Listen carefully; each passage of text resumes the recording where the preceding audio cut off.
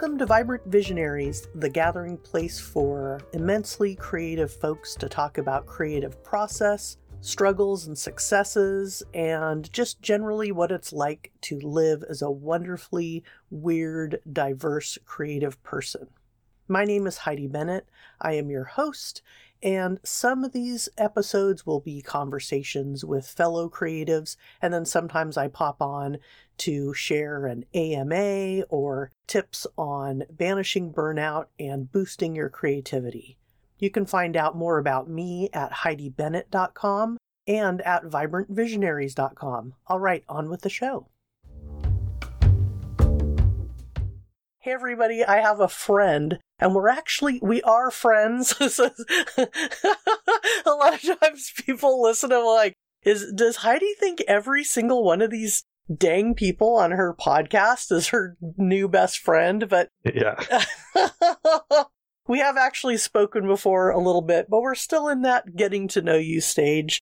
So I want to welcome on Duncan Shields. Welcome, Duncan. Hello. Thank you for having me. It's good to be here. Yeah. Nice to talk with somebody else on the West Coast where we have less confusion about what time we're talking, and we have some cultural touchstones. I can already tell. I was listening to the intro to one of your podcasts and you used the word stoked, and I was like, okay, we're going to get along. But for the uninitiated, can you just share a little bit about yourself and what you do creatively? Yeah, sure. My name's Duncan Shields. I'm an author. I'm a poet. I like to draw. I'm an animator by trade.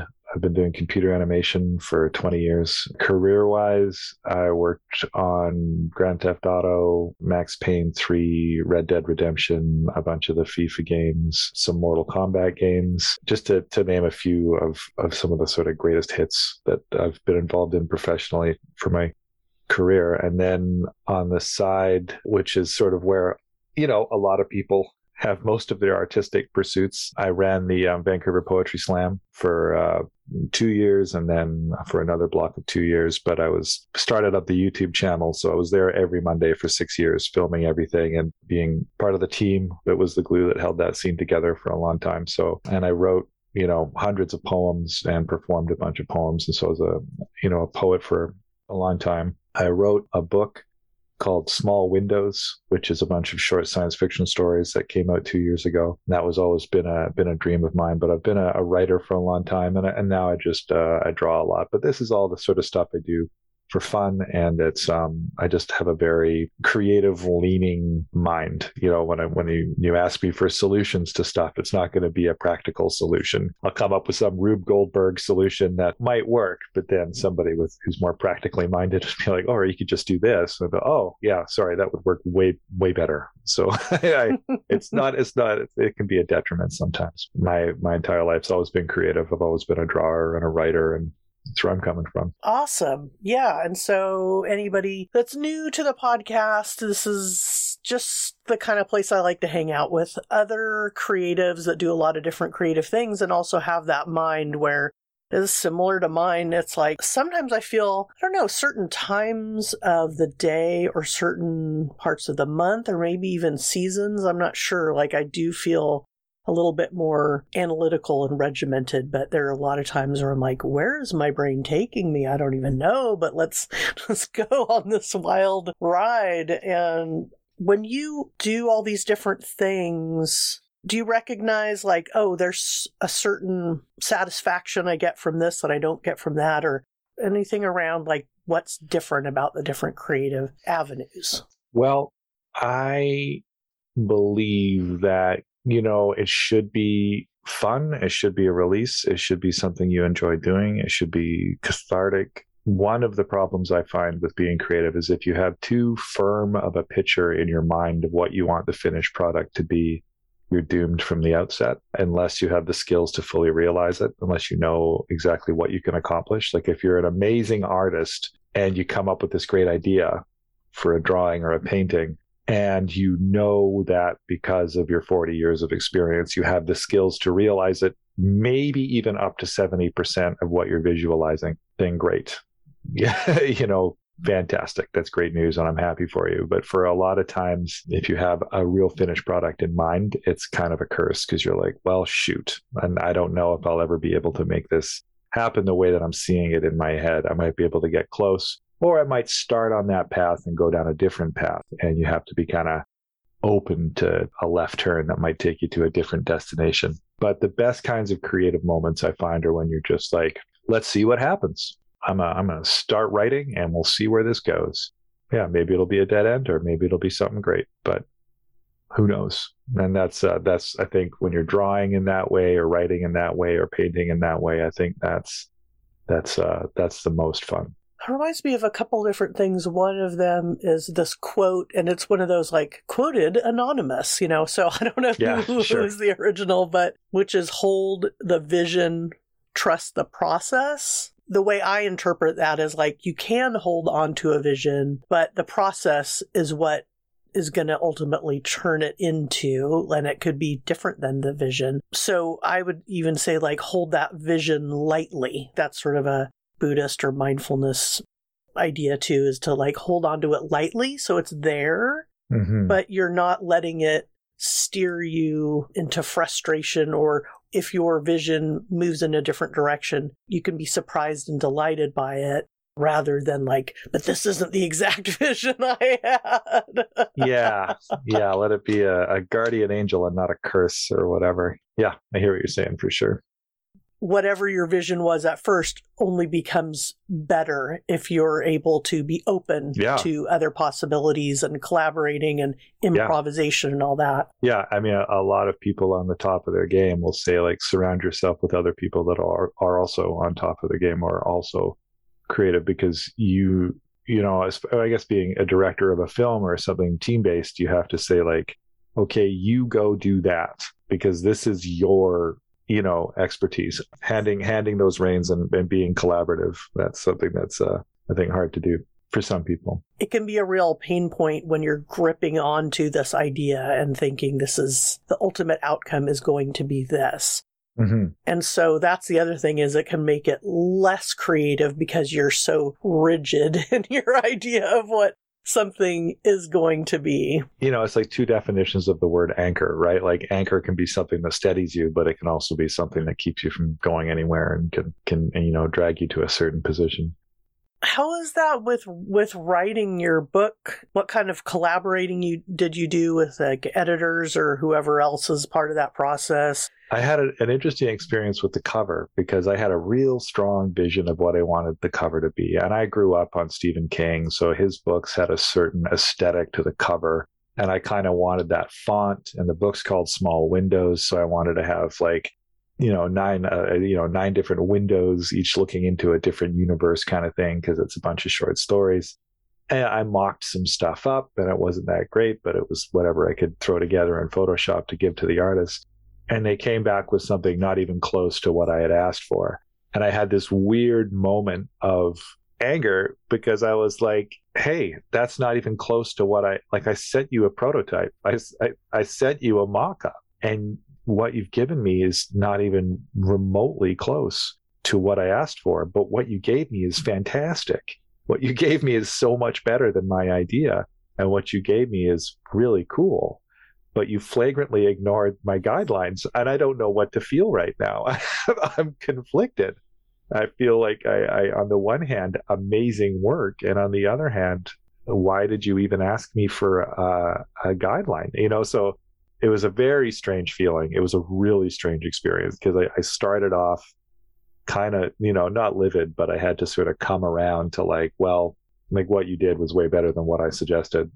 That's perhaps why you're the graphic artist and I'm not. It was, that was a cool experience. For the most part, for all the writing and stuff, I had to pick out all the stories and put them in an order. And, there's hundreds of stories in the book. So that was like, okay, how is this going to flow? Something you've been pecking at for years, now you have to take on as a whole. And that refinement can grind people down, I can imagine. I think in this world, there's people that thrive on editing, and there's people that thrive on creating. And if you're a person that can do both, then you've already won. There's nothing like a good editor. And I think if you can shape somebody else's creativity, that's that's a really that's a beautiful gift too. And I think there's a lot of creatives out there that are like, yeah, please get out your scissors 100%, you know, and it's hard. But you need somebody to say, yeah, that's actually irrelevant. So that's kill your darlings, right? Yeah, kill your darlings. Yeah. Another pair of eyes is so valuable, you know, and I tend to create in a vacuum. That's the way I sort of ended up, you know, because I guess I've always been kind of isolated, and I've always been an escapist when it comes to creating and consuming media. I want to be swept away. That's the point of it, as far as I'm concerned. But yeah, having other people involved in the process, you know, at the back of every book, there's a special thanks to, and it's everybody's writing circle. You got to have a good collection of objective eyes on your work. And sometimes it helps to have people that you have no connection to, because they can just say, oh, this doesn't work. And they don't know you. They don't know you. So they don't know what you were trying to say, which is a very valuable style of input to have, right? Because if people that know you're like, oh, I know what you were trying to get at here, then they've got that sort of, you know, coloration in their appraisals. Yeah, and I think what I was hearing when you were talking about the process of working with this book cover artist was also that when somebody says, you want this? Well, how about this? And it's just like, looks at first glance like absolutely nothing like what you mocked up, is that when we're confronted, sometimes our first reaction, it could be, I'm not saying it for you, I'm just saying as an example, it could be like an ego thing, like, oh, well, but my idea was freaking awesome. Why did you totally ignore it? Or they don't understand me at all. Or what am I paying you for? Or just this like emotional response to like, or my idea was stupid. That's what they thought. Or you're like, there's all these things. And then when you can back away from that and let yourself process from the emotional response, or even the vulnerability of like going, well, if I, you know, hire somebody to do the cover art, then that means this book is one step closer to coming out. What does that bring up? You know, there's all sorts of other things that could be happening within you, but it is really sort of like, saying, I am here. I am an author. This is my book. This is the cover. Here is someone else who sees me. Lots of things can be brought up for different people when they're starting to share that creative work. Yeah. That was definitely part of it for sure for me, definitely. What is it about you that enjoys being part of this poetry scene? And this is probably the part I know least about. How do I start? Where do I start? I always excelled at English classes in school and reading.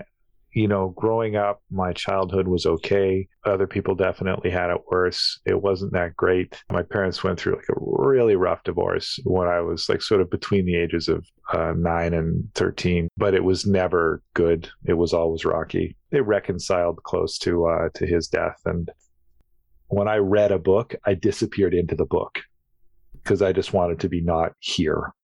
You know, I know when I watched a movie, I would be like, really into the movie, or it became sort of, and it still is, that was sort of the pass or fail test for a book or a movie. It was like, how much does the world around me disappear when I'm watching this? I found that creating and writing and drawing would also, you know, take me out of being here, and that would put me into the state of flow that I hear everybody talking about recently. Is this flow state of like, yeah, what is time?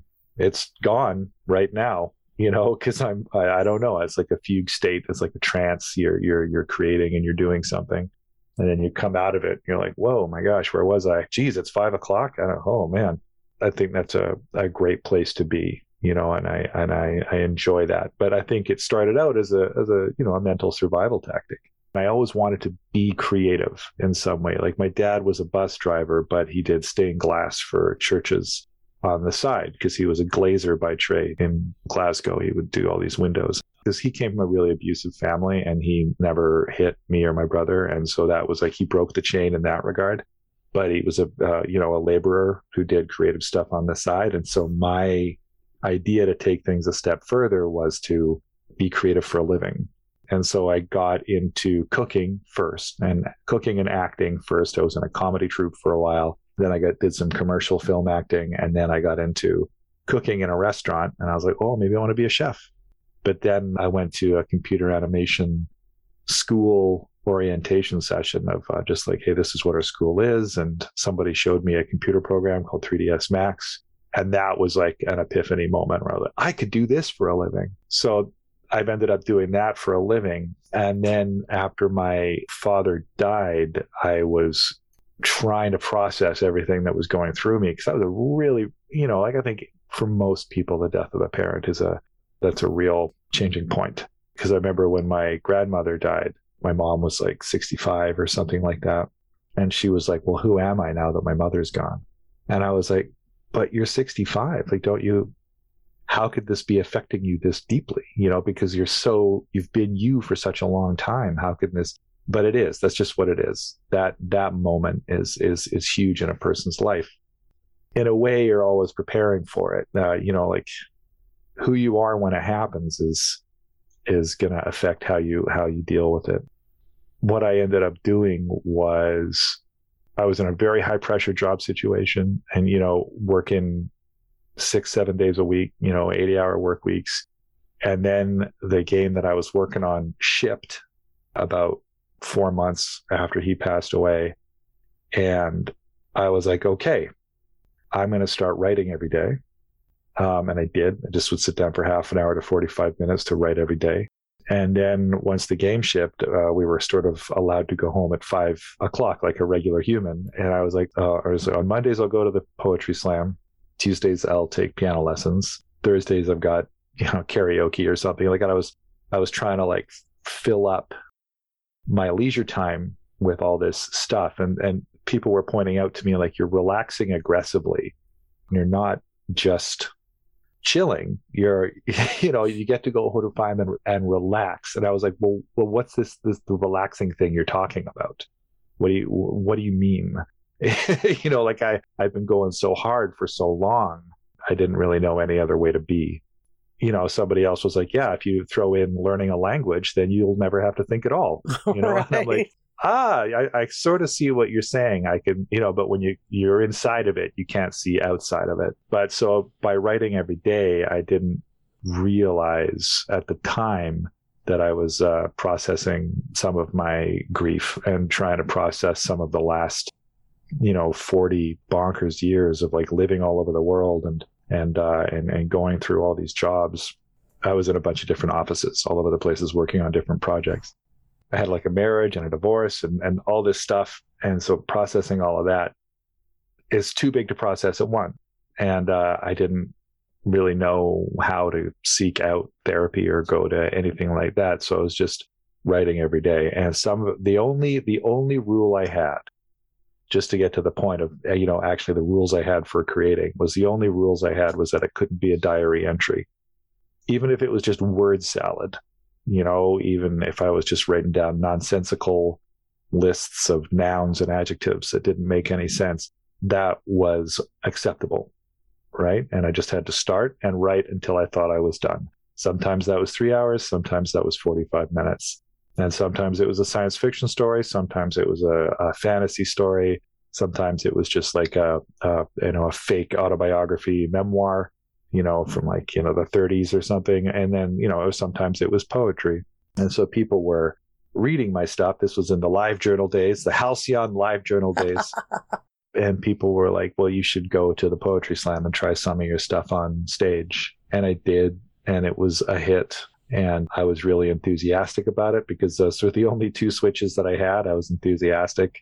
I was either not into it or I was incredibly enthusiastic about it. And so they were like, hey, do you want to help, run the scene? And I got some ideas. And so I ended up becoming a pretty integral part of the scene for quite a while. I'd done some sketch comedy, like I said, and stuff. So being on stage and speaking in front of people was something I could do. And I know that, for a lot of people, public speaking, if you give them a list of their greatest fears, number 2 is death and number 1 is public speaking. Like public speaking is a big, big, big deal. And there's like organizations like Toastmasters and stuff like that can, help people be comfortable with speaking in front of a room full of people, which is a great skill. And it's such a hit tier confidence if you can do that. And so, yeah, whatever. I'm tall. I got a nice voice, and I have some training in the stage. So it was a natural leap to me to start reading out my poetry. And then there's a website called 365 Tomorrows, which is still going. And they do short flash fiction, fiction under 600 words, science fiction every day. They were like, you should submit your stuff to there. And they were like impressed. And then I became a featured writer, and then I became a staff writer. I had to do 3 stories a month for them. And, 3 stories a month for me, writing every day was easy. I was like, 3 stories a month, heck, okay. I can give you 20, but if you want 3, sure, I'll pick the best and give you the best. So I was this machine that was generating a lot of content, and a couple of people, steered me in directions. I didn't have any ideas for where it would go or what it would become. All I knew is that I was just, generating all this content, and then it felt good. But it was like, radioactive half-life. I often say to people that are going through breakups that getting over somebody is like radioactive half-life. Like, it's always half of what it was, but it's never gone. It gets smaller and smaller and smaller and smaller and smaller until the radiation is at a level that won't kill you, but it's still dangerous. And then it's like less dangerous, and then like less dangerous. But it goes from like, 1 to a half to a quarter to an eighth to a 16th to a 32nd, but it's never 0. It just gets smaller and smaller until it's at a level where it doesn't tear you apart inside. And I think that's what I liken getting over a breakup to, is this radioactive half-life. But I think that was also the approach to trying to tackle not just the grief of my father, but everything else that had happened in my life. There was this real convergence of massive things happening in my life that I had pretty honestly never dealt with, on any sort of meaningful level. And so this was a way to sort of tackle it one molecule at a time, rather than trying to deal with it as a whole, which was impossible. It's a survival tactic. That was the take that I took. That was one of the things that I did. It was therapeutic, and I ended up meeting a ton of amazing people by getting it out there into the world. So, it worked for me.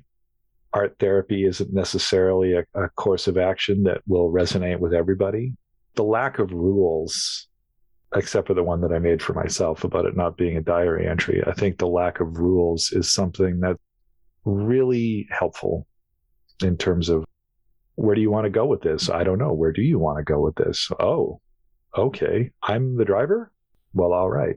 I got blue paint on my hand, and I'm just going to smear it to the left, Yeah, great. Because there's no fail or pass. There's no good or bad. You're just in this world of creating stuff. And I think that's a great way to unlock anything. If you start making these Francis Bacon paintings of headless popes and whatever, skinless nightmares, great. Right on. You're exercising a demon, good. Keep on doing it. We talk a lot about violent video games and in my line of work. And there's this graph where it's like, ever since violent video games were introduced, violent crime has gone down and down and down and down. And correlation is not causation, right? Like, nobody's saying anything for sure about that. But there's this idea that you're getting your aggression out in the video game so that it doesn't pollute your actual life. Art teachers will talk about heavy metal fans where somebody walks in looking like Nikki Sixx with 22 earrings and eye makeup and stuff, or they just look rough, or they got like just nothing but jean jackets and Metallica patches all over their clothes. And yeah. You're like, oh, this person's going to start tipping over desks and punching out windows. But they're not like that. They're remarkably calm and focused, and they really are there to learn.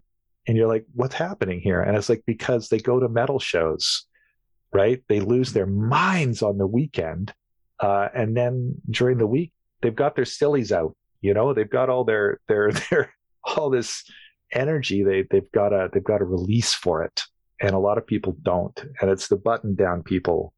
If the guy who's the rock, the dependable, nice person is like, all right, fucking listen up, then you're like, oh no. Right.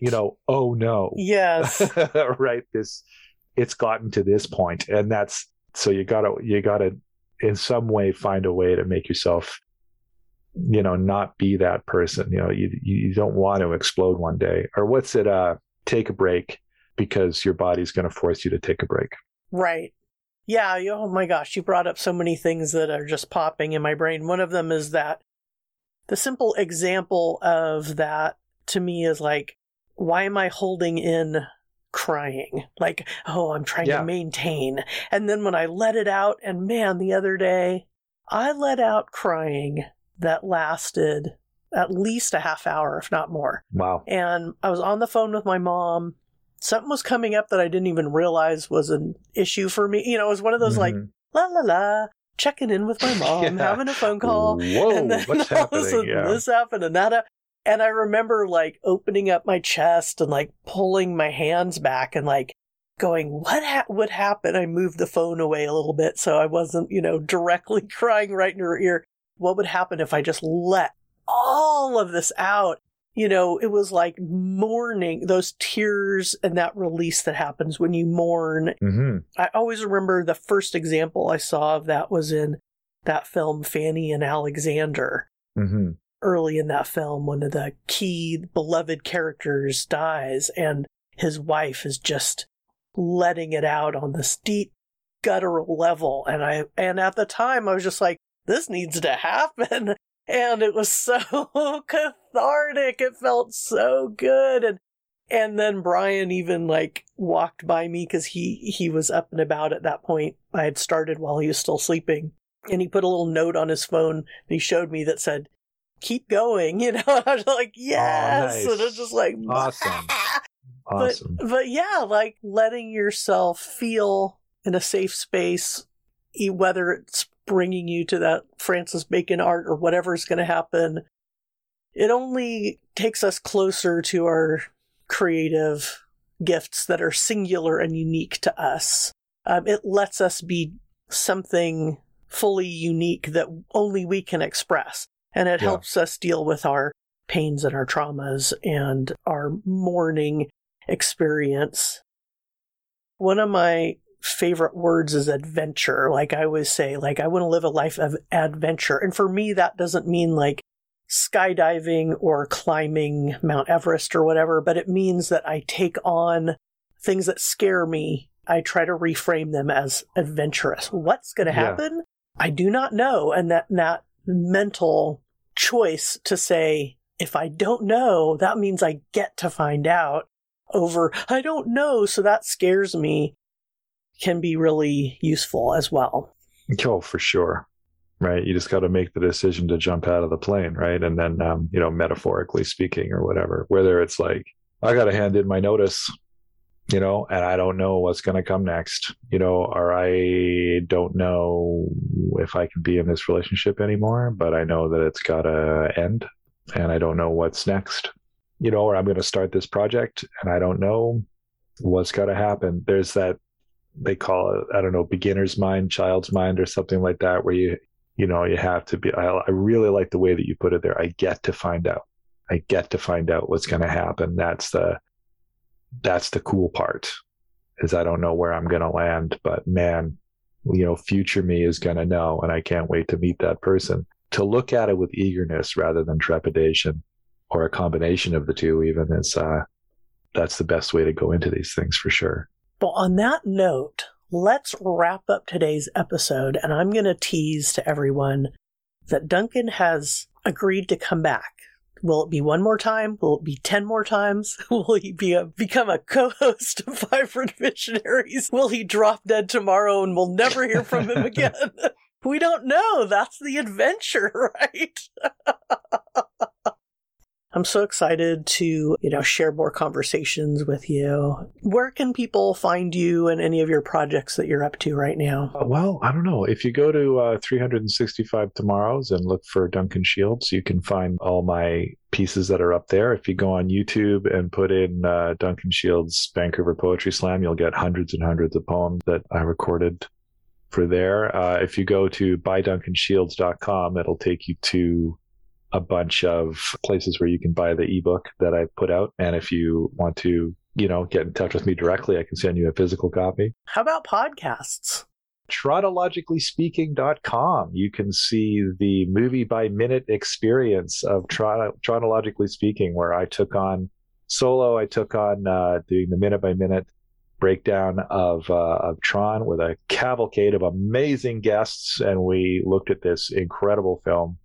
At the time of this recording, we are a few minutes into broadcasting the Time Bandits Minute, which I'm doing with Curtis Blaze, where we're taking on the amazing 1981 Terry Gilliam film Time Bandits. So those are two podcasts to definitely check out if you want to hear more of me talking about movies. There's a lot of places. I keep trying to find a way to collate them all. I'll have that all in the show notes. And well, thanks so much, and we'll talk again soon. Absolutely. All right. Cheers. Cheers.